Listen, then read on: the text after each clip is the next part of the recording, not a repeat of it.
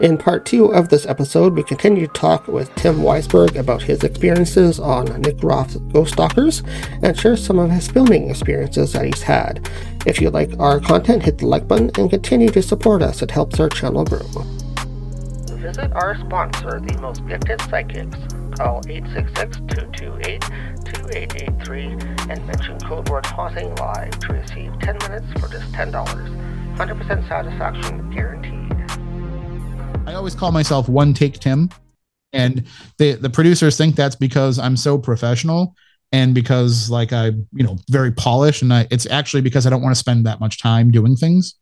So, when I write, I never write a rough draft. I just go right into the final, and that served me well in journalism. So when it comes to doing stuff in front of the camera, I just go in, I give them what they want. I don't think about it. Obviously I think about it. I think about my answers, but I don't second guess what I said and be like, can I say that again? Because I think I could say it better. I just get in there and I do it. And people like that because time is money in that business. Yeah, it is for sure. And those people like yourself that have the experience, you work in radio every day. So you're used to either talking on the mic or interviewing people that are in the field, or maybe not in the field, but you'll get the point across pretty quickly and know how to do it. So that's probably why they like you. Yeah. And there's nothing that will train you better for learning how to be concise than listening to talk radio callers, the people who call into my show every day and just want to ramble on and on. I'm like, all right. Like that's when you realize, okay, I have a tendency to do that. And you pick up little things. Like the one thing I would recommend to anybody that gets into this, if you're a podcaster, whatever it is you're doing, streaming, whatever, go back and listen to yourself and listen to what your vocal crutches are so that when you say things like, you'll be more aware of that, and then you'll kind of work your way around it. And it took me a long time to be able to do that. I'm still not 100%, but I'm a lot better than I was at first. Or better than somebody that's never done it before that gets thrown on the mic and they don't know what to do. So they want somebody like yourself that's used to that already. Sometimes it does work out where you have somebody on for the first time and you say, hey, you want to be on the radio? What's your name? Well, my name is John Smith. And oh, okay. Well, you've got that natural talent, but most people are more like, yes, say something. Say, yes. Yeah, they'll freeze right up sometimes if they don't know. So yeah, you gotta worry about that. I always tell everybody it's just you and me having a conversation. Yeah. Don't worry about all the other people that are listening. You also have done other shows. I've got a list of them here that I saw you were on, so I didn't know some of them. But let's go with Ghost Stalkers next. You were sort of mentioning Nick Groff already, but how did that one start? Yep, that was Nick's idea. Nick and his cousin Justin, they came up with that idea. And with Ghost Stalkers, the idea behind that show was both John Tenney and Chad Lindbergh, who are the two hosts of the show, they had the two investigators. They had John actually died. John had a death experience. Chad had a near-death experience. And the two of them have always spent their lives kind of curious about what that means. Even as they've gone into the paranormal, as you're running around, you're talking to ghosts, that's interesting. But it doesn't always make you ponder your own mortality. And these guys were kind of obsessed with that side of things. So they were going out and they were doing investigations to try and show that this does show that there is something on the other side. And what I liked about that show is we went into it with the concept of, okay, ghosts are real. Like, let's not even worry about that. We all know that they're real. And the people who are watching this will believe that they're real because they're watching it because they've had experiences. So let's go into it with that mindset right from the beginning. And now we can move the question forward. Now we can get past the, is it haunted? And we can get into the, why is it haunted? How is it haunted? And you can start to get to the next level research. And I think that's what we did at a time when the viewing audience wasn't necessarily ready for it. And it was also on Destination America, which is a small network that very few people have. But you can watch it now on Amazon streaming and YouTube and all that. And I'm telling you, if you watch that and you think to yourself, well, this was 2014 when they were doing all this stuff, then, you realize like we were kind of ahead of the game. Not to toot our own horns, but I mean, it's not every day that a paranormal show that's debuting on TV gets covered in both the New York Times and the National Enquirer. So you got the pinnacle of journalism and stuff that you line a birdcage with. But we were in both. Yeah, it's great. Again, sounds like you got in at the cusp of the industry there as well. Like it started for you guys for the podcast and again for that show too. I know that show started when Nick left Ghost Adventures? Was there a reason behind him leaving it? Did he want to start the show by himself, or did something else happen there? Do you know of? Or I mean, all that I know, I mean, I don't know all the behind the scenes stuff that went on. I just know that the idea of Ghost Stalkers was something that Nick had always had in his mind, of not just how to produce a paranormal TV show, but kind of how he wanted to approach investigating. You know, he wanted to do the same thing, to get past whether or not ghosts are real and start figuring out what it all means. So I think that it just kind of worked out perfectly that he had these two friends in John and Chad who had similar paths and also were kind of thinking the same thing. So I think it was, you know, he's a very sharp mind when it comes to TV and TV production. That's what he studied. That's what he knows. And I think that a big part of it was, you know, as he was kind of branching out, he did a show about casinos and security in casinos that he produced. So I think as he was kind of producing these other shows, he realized just because we can't use this concept for Ghost Adventures doesn't mean I couldn't create another ghost show. yeah, it seemed weird timing that he just left Ghost Adventures at that time. Then he jumped to his own show. So I guess there was a gap there. People wondering what happened to Ghost Adventures and why he left. So I wasn't sure either. So I still get those questions on Twitter all the time. And I just say, I don't know. All I know is he told me when to report to work, and I did.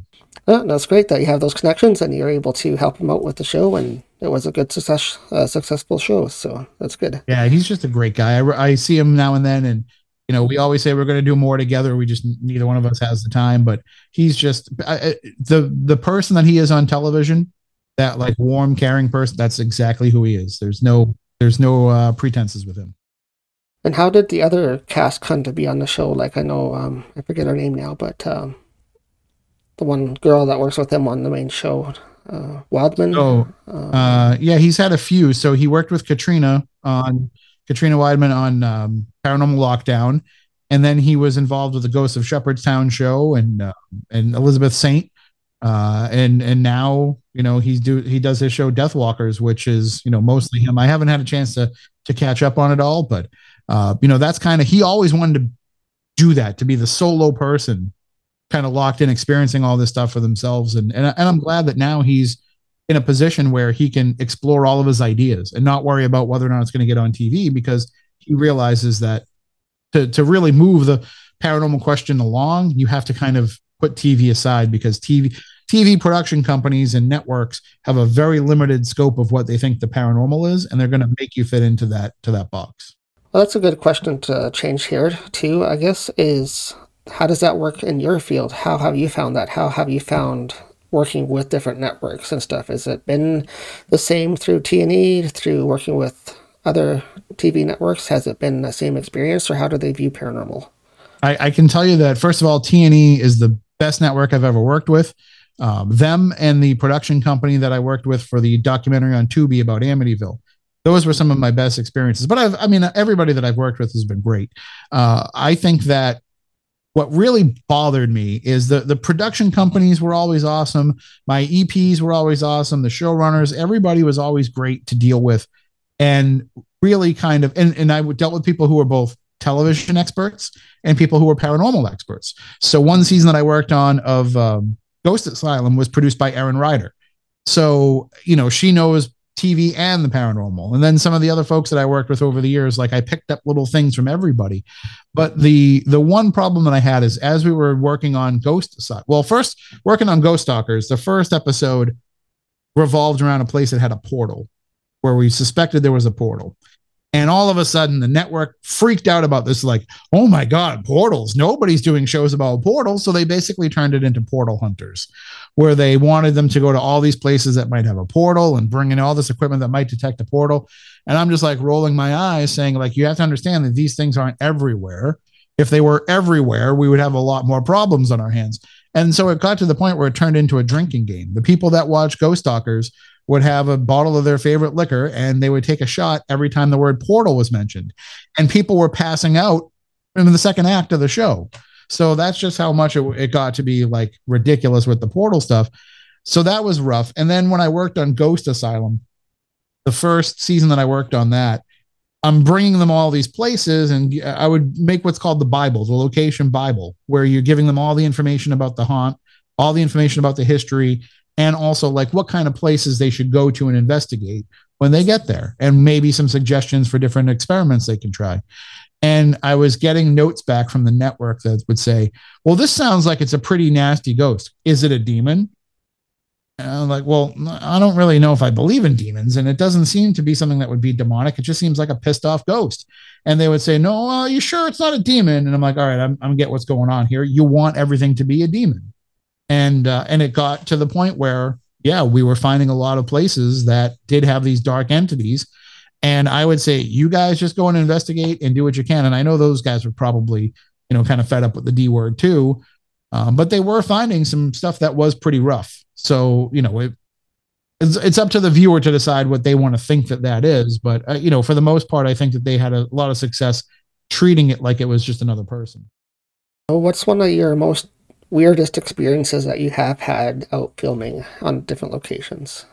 So the one of the weirdest things that ever happened wasn't even paranormal related, but there was somebody when we were doing the Lizzie Borden episode of Haunted Towns. So it was all about Fall River. And they went, of course, to the house where the murders happened, but they also went to the jail where she lived in the sheriff's home when she was incarcerated. And they went to the house that they were going to go to the house that she lived in after the murders, which is called Maplecroft. And at the time, Maplecroft was owned by a woman named Christy from Texas.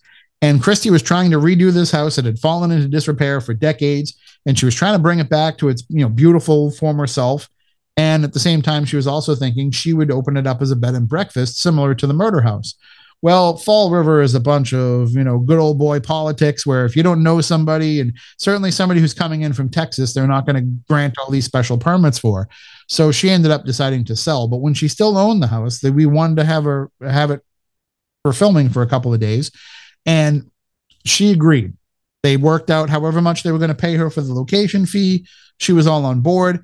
She said she was going to be flying up from Texas to be there for when we filmed. So everybody comes, and they're coming from, the guys are in Tennessee. That's where they live. The production company's coming from, I don't know, New York, Hollywood, wherever they're coming from. And they are all going to converge on Fall River. And they're expecting to film at Maplecroft on this day. Well, on that day, the morning of that day, Christy called me and said, yeah, I changed my mind. I said, no, you don't understand. They're in town.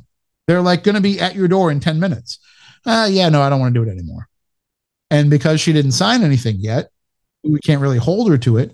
So the guys are pulling up, standing there. And I guess she was up in the window kind of looking out, even though she said she wasn't there, that she was still in Texas. But, but they could see somebody pulling back the window and looking at them. And so we ended up filming my segment I was on camera for that episode.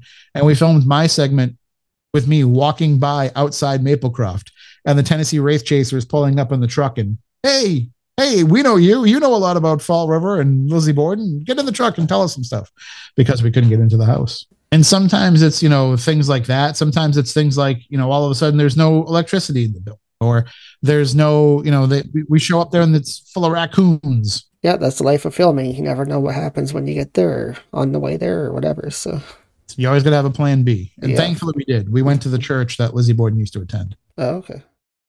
So you're down there in the area where you live, and it's a really active area, right? There's tons of hauntings there. Is there a lot of competition then for your type of work there? So there's a lot of people that do it. But we have a pretty good working relationship. Everybody that isn't, obviously drama is going to pop up, fights are going to pop up, and the Bridgewater Triangle certainly has a lot of drama surrounding it. It seems like every month there's a new documentary that pops up on YouTube of somebody just stealing the work that Aaron Cadju and Manny Famulari did when they made that documentary. So there's a lot of that kind of stuff, and there's a lot of interpersonal drama. But for the most part, when it comes to the paranormal, we're all on the same team here. So it works out well. And some places are places that people go to again and again and again. And some places are, we just get one shot at going in there. But we all kind of will share our research together. And we all, we run into each other at all the conferences and out on the lecture circuit. So we all work well. Well, that's another question too, I guess. We don't get that up here in Canada like you guys do down there. There's so many famous places that everybody goes to. Does it get tiring sometimes that you go to the same old place over and over? Or is there things that happen that you can check out more often? Or so you do get a little bit of fatigue at going, I've been to the Lizzie Borden place over 24 times investigating there. and you do start to feel a little bit of like what else is going to happen here, because it doesn't really progress in terms of activity. But what you're also doing at the same time is you're building a case study, which is something that's very important for science. And so you're going there again and again and again and documenting whether or not you have those interactions. But still, you can kind of get worn out with a place and say, I think these ghosts have given me all they're going to give me. And then other times you can go and realize like there's a place called the Emery Estate in Weymouth, Massachusetts, just outside of Boston, where it's only been investigated this year. Nobody ever investigated before. But what we're finding is because their family members who passed away in the early 2000s, they know what it is that we're doing. And they know what the equipment is that we're using. So when we go into a house in New England and you want to like put a mag light down and have them touch the mag light, you have to say things like, oh, can thou come over and toucheth this candle? You don't have to do that with a place like the Emery Estate, because they recognize, oh, can you please turn on this flashlight for me so that I know you know that you're here. And they understand the equipment and they've learned. So the week I went there for the first time and had an experience, and then the second week after, I'm on the radio talking about it, and the people who were investigating at that time got an EVP of it asking, where's Weisberg? So they learn and they certainly adapt. And those are the kinds of cases that I do like to go to again and again, because you can build up that case study. And that's the end goal too, right? Is to prove to scientifically that these exist and this is happening. So it's good to build that up. I used to think that was the goal. I used to think that I was going to be the person that found the evidence that showed the whole world that ghosts exist. And I realized over time that that's not my job. My job is to take people who think that they believe in it or want to believe in it, or maybe even don't want to believe in it, and have them have their first experience and be there to kind of guide them through that when they get touched for the first time or they see a shadow person for the first time. Well, thank you, Tim, a lot for coming on. I appreciate you taking your time out to talk to us a bit about what you do and your background and all that. So thank you for joining us here on Hauntinglive. Oh, thanks for having me. You're welcome. Miss one of our episodes? Replay our episodes on Rhode Island Broadcasting, Wednesdays at 10 p.m.